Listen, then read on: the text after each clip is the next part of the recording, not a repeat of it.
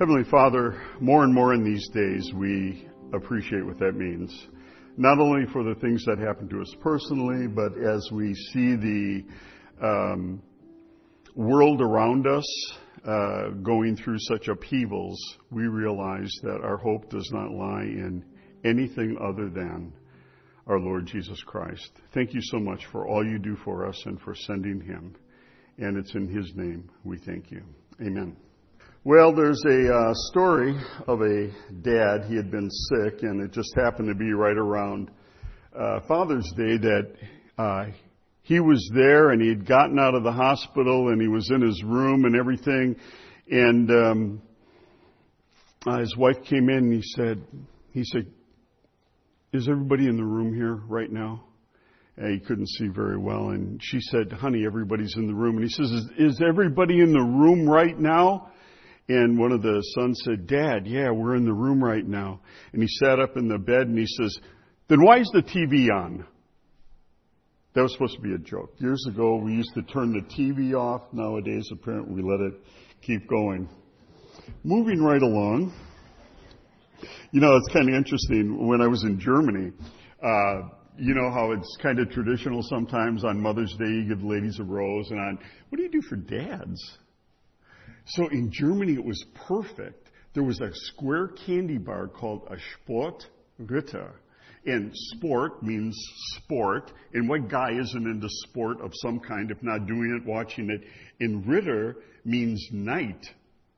You know, like on a horse, you know, one of those guys. And this was the perfect gift. And so coming to the States, one of the tragedies was these things are so expensive over here. So to be on the cheap, we had to go out and get Slim Jims.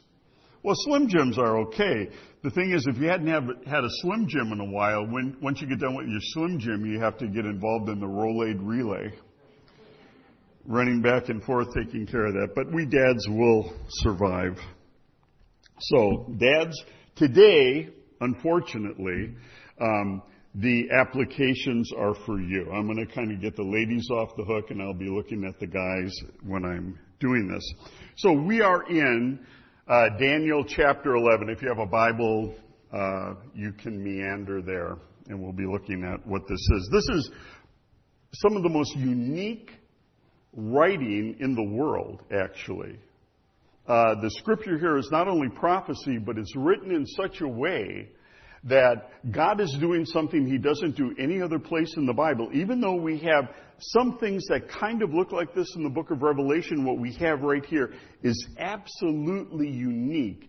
This was going to get the Israelites, get the people of Israel through 400 years of silence.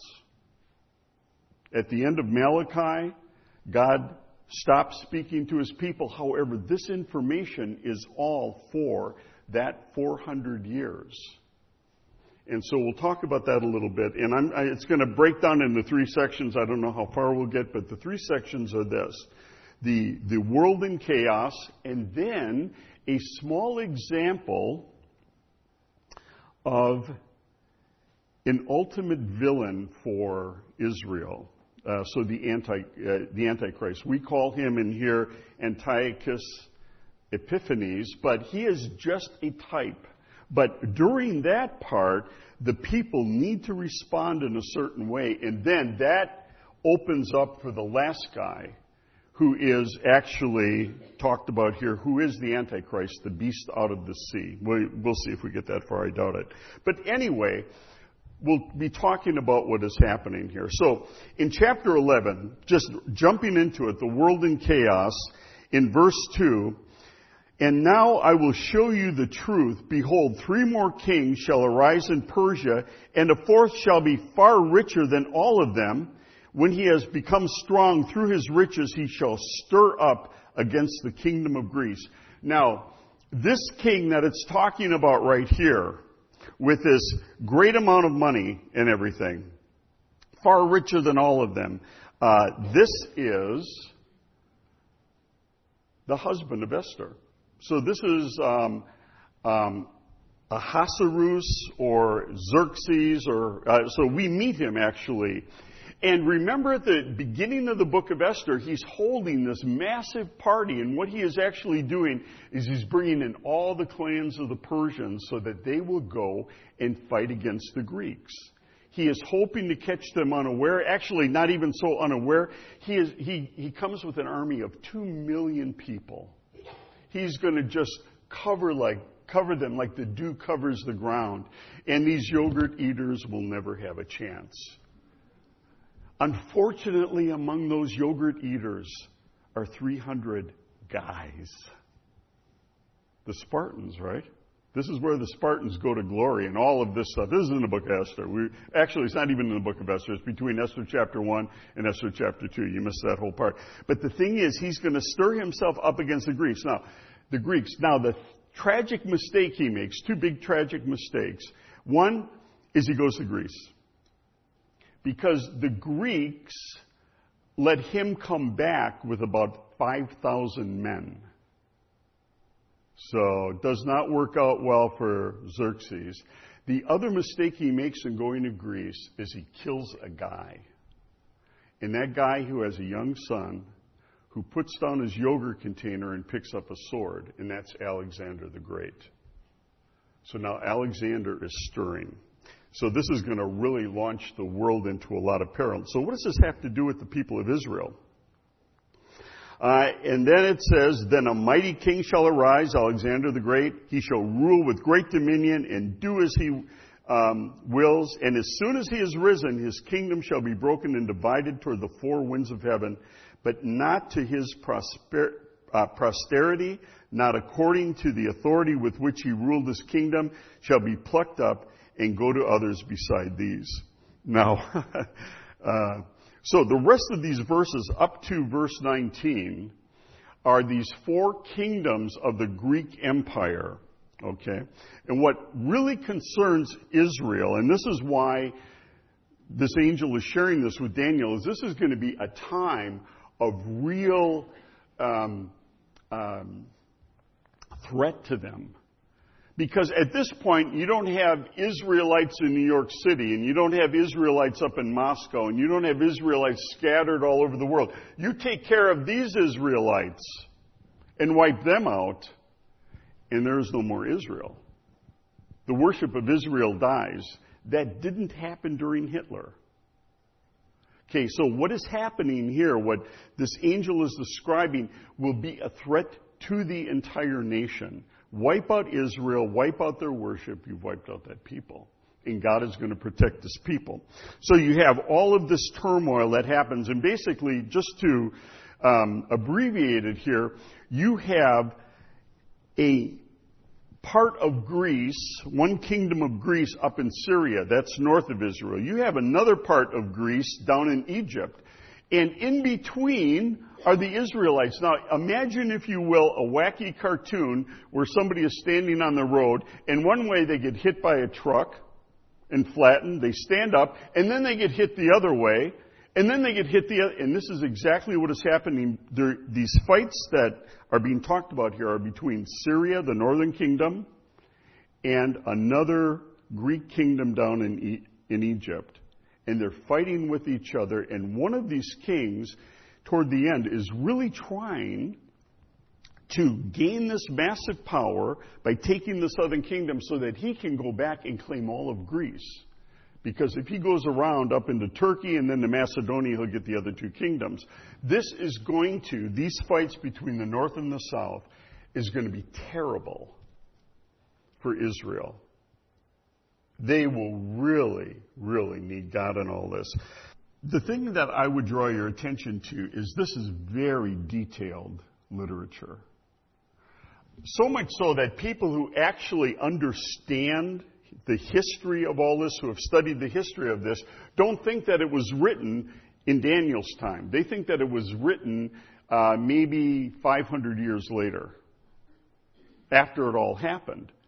Because it is so precise that people who know the history can tell you exactly the names of those kings, who they were. If you want a little smattering of this, go pick up the Bible Knowledge Commentary. I mean, it'll put you right to sleep. But there's an exactness here. God is doing this on purpose because this will be such a terrible time of history. The instability, the danger, the doubt, everything that's part of that. Now, the application I would make for us in this is simply this. We're living in a very unsure time also. Probably more so than many of us remember, the world has never had a common tragedy or challenge the way it has right now with regard to the COVID-19. But it isn't just that. If it was just COVID-19, I think we would all be okay. But then you see rumblings in other countries, things that absolutely make no sense. China pushing against its borders, trying to take land from India. You see things happening in the United States. We thought we were a stable country, didn't we? So what is it that you can see in here that would be good for us to know during all these times of stability? And the common thing I would draw your attention to is Daniel. Daniel is a peculiar person. This information is coming to Daniel. God is speaking to him. He's already sent this angel named Gabriel, and we know he's a big one. He mentions the only other named angel in the Old Testament, Michael, besides Satan. There is an importance to what is happening here, and it's happening to Daniel for a reason. Now, look at chapter 10. Go back really quick.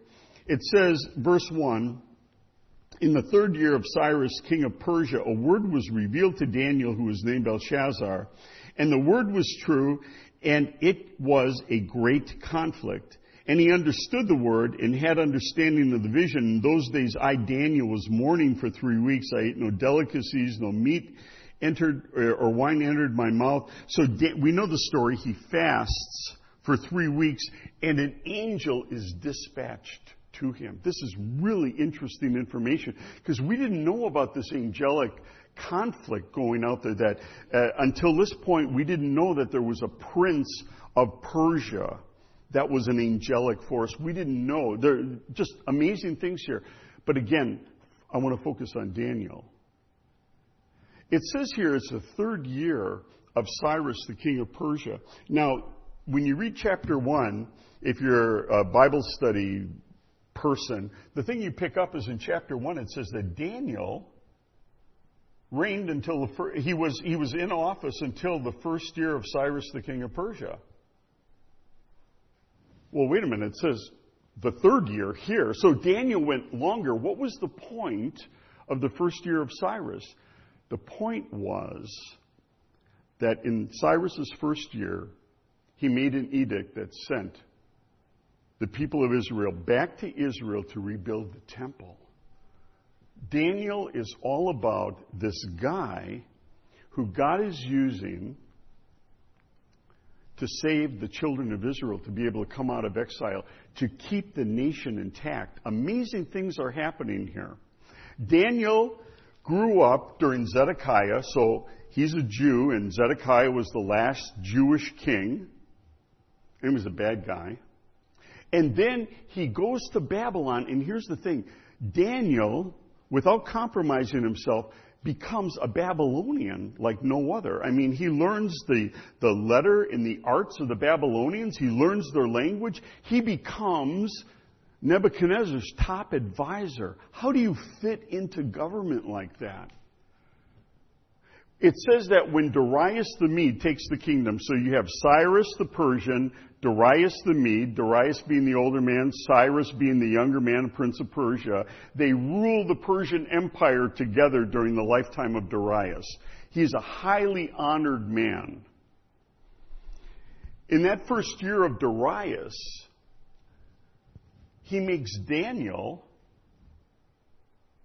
one of his chief presidents. Now, how do you take a Babylonian guy? Actually, Daniel's the last man standing in the Babylonian Empire, the last living ruler of the Babylonian Empire. That's chapter 5, right? He's given the necklace and the purple thing. He's made a ruler. And Darius comes right in. Do you realize that it says, the little bit of trivia here, Darius was 62 years of age when he took the throne? Daniel is over 20 years Darius is senior. There is never a time in Darius's life as a prince, a Median prince, where he did not know that Daniel was one of the chief men in Babylonian government. He was Nebuchadnezzar's right-hand man. There's so much going on here with Daniel. And what I'm getting to is this. He fit in. He was a Jew. But he totally fit in as a Babylonian. And he totally fit in as a Persian. Wherever he went, he blended in. Not that he was a chameleon, but that he had a different mindset. When you see him praying in chapter 9, this is what Daniel says. We Jews need to survive. We need to raise the flag of Israel. He doesn't say that at all. He says, Lord, do something because your people in your city are called by your name. I would suggest that Daniel was a perfect disciple. He wasn't a Jew for the sake of being a Jew. He was a follower of God. And therefore, it wasn't so important that this happened or that happened. He was seeing the plan of God on earth. And he was a part of that. He knew he was a part of it. And so these nationalistic things were not that important to him. He was able to blend in through all of this turmoil. Who are the people who are going to survive here? Are they going to be the true blue Jews who hold up the flags and fight for God and country, or maybe only for country? They're going to be the people who have transcended their nationality and are following God. Now, you don't need me to tell you this, that the minute that we accept Jesus Christ into our lives, we become part of another nation, right? We become a part of God's kingdom. And what I'm saying here, and making the connection, is that is what helps us through the turmoil. Is we have our sight on Jesus Christ, and we know what's coming. If we know Jesus is our King, we know that all of this is pertinent to the way we live our lives, because our lives are not about this earth. Our lives, and we'll go even a little bit further, are not about the United States of America. Our lives are not about our ethnicity. Now, some of you can celebrate your ethnicity. I mean, you know where you come from India. I don't know where I come from. I mean, Greek on one side, and then I thought I was German on the other until I one day picked up the birth certificates of my great-great-grandfather and grandmother and realized they're both from Hungary. Do they have a flag in Hungary? I don't even know. In Milwaukee it was cool to be Greek because everybody was German. But anyway, the thing is, when we belong to Jesus Christ, Paul said there is neither Jew nor Greek, slave nor free. And I would suggest that in the turmoil that we are going through, we need to pick that up. That is part of following Jesus Christ. We know we can serve in this country. We can celebrate things. I mean, I love the World Cup, because the World Cup is actually a World Cup, unlike the World Series. And everybody gets to celebrate who they are. I was in New York during one of the World Cups, and the entire city was alive. You could go to any store, basically, and find the jersey of your team. And it's cool. I think God made us that way, to celebrate being Filipino and the Brazilians in New York. Man, they really celebrated until that one game against Germany, and I was so happy I wasn't there for it, because it was an awful game.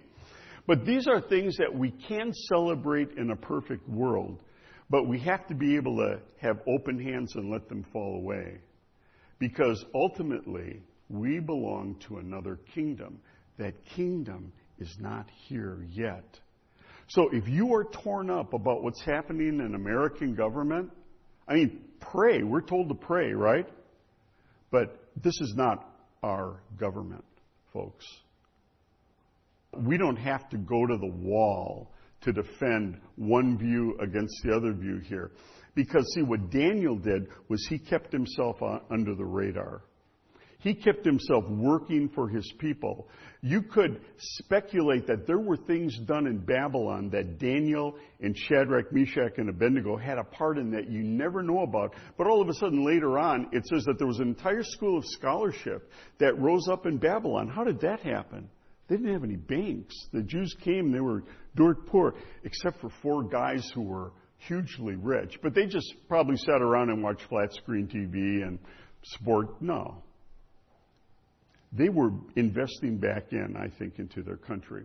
So the point here in all of this malfunction that God is writing out so exactly is that the people who are going to survive this are going to have their eyes on God and His plan. So what is the plan of God? What does that mean for you? How can you keep your heart strong in all of that? And if you want another good example to check out, it would be the Apostle Paul, where he says, though I am free from all men, I've made myself a slave to all that I might win the more. For the Jewish man that Paul was, that is an incredible statement. Because he gave up his nationality in that sense to belong solely to Jesus Christ and live for His kingdom. I think that keeps us safe. I think it will keep these people safe. So when you get to verse 20 now, we are looking at a man. And this man is called Antiochus IV Epiphanes. Now, the reason this is important is one thing that has really occupied Daniel in seeing the visions of chapter 7 and chapter 8 is this little horn. In chapter 7, the little horn seems to come out of a Roman-ish kind of empire. Nobody quite understands what that looks like. But in chapter 8, that little horn comes out of a Greek-looking empire. And so we'll talk about Antiochus Epiphanes here because he's one of these Greek guys.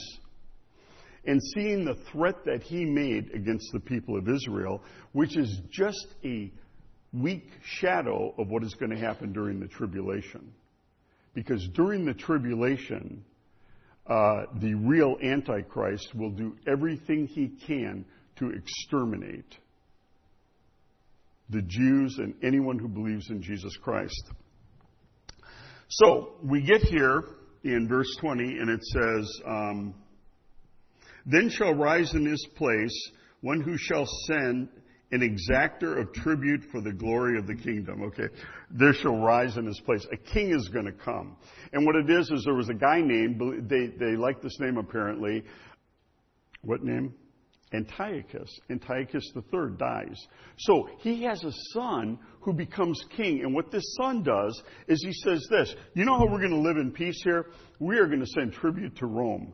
The Roman Empire was on the move. I didn't even know that stuff, right? They were shaking there. I didn't realize until I really spent time with some of this how big they actually were. So what this king does after Antiochus III is he starts sending tribute to Rome. Well, you know what you do with a guy like that? You poison him. Right? And that's what they did.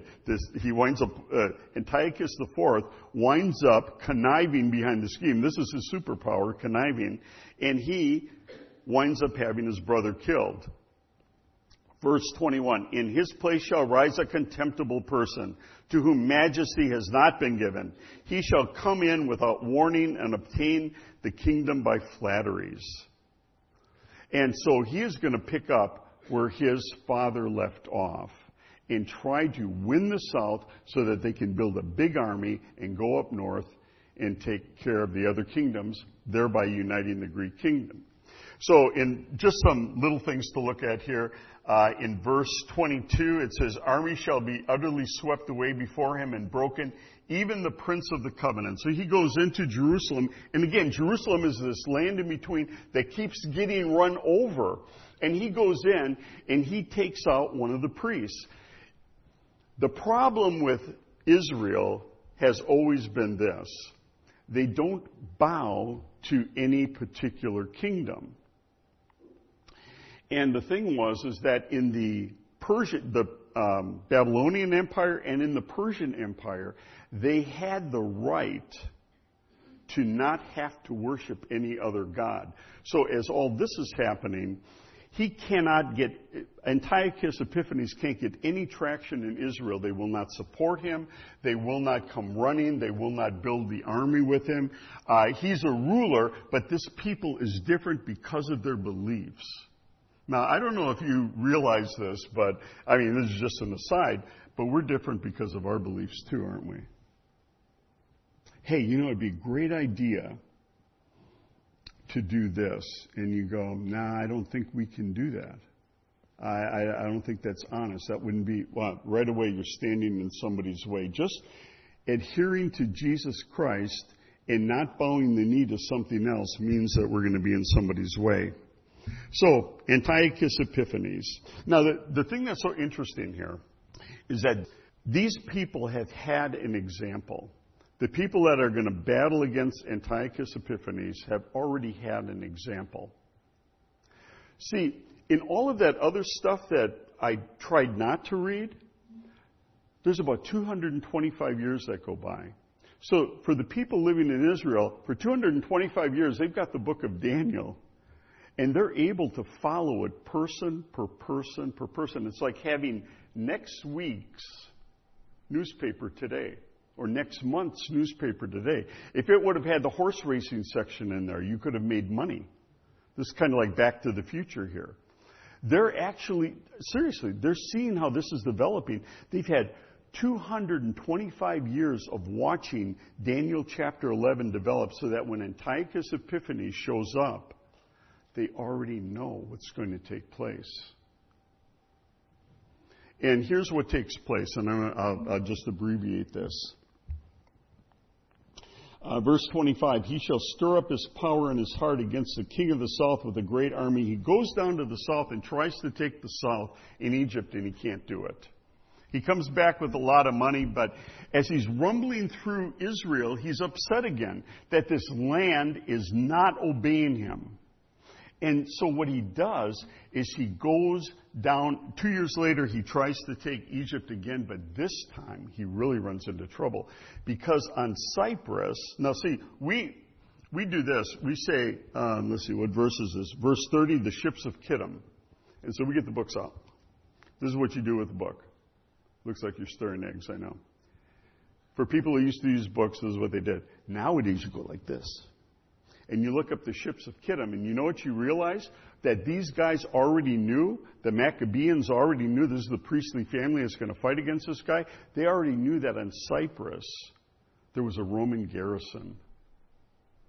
So that word Kittim meant something to them. They already knew that Antiochus was going to get headed off at the pass. The Roman government had made a decree he could not fight against Egypt anymore.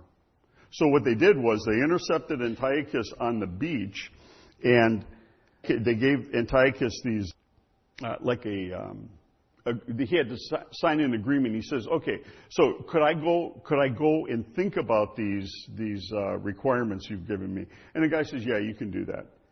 Take as long as you want. And so what he did was he took a sword and he drew a circle around Antiochus, and he says, you can take as long as you want, but when you leave the circle, you have to give me an answer. I never come up with stuff like that. That was brilliant.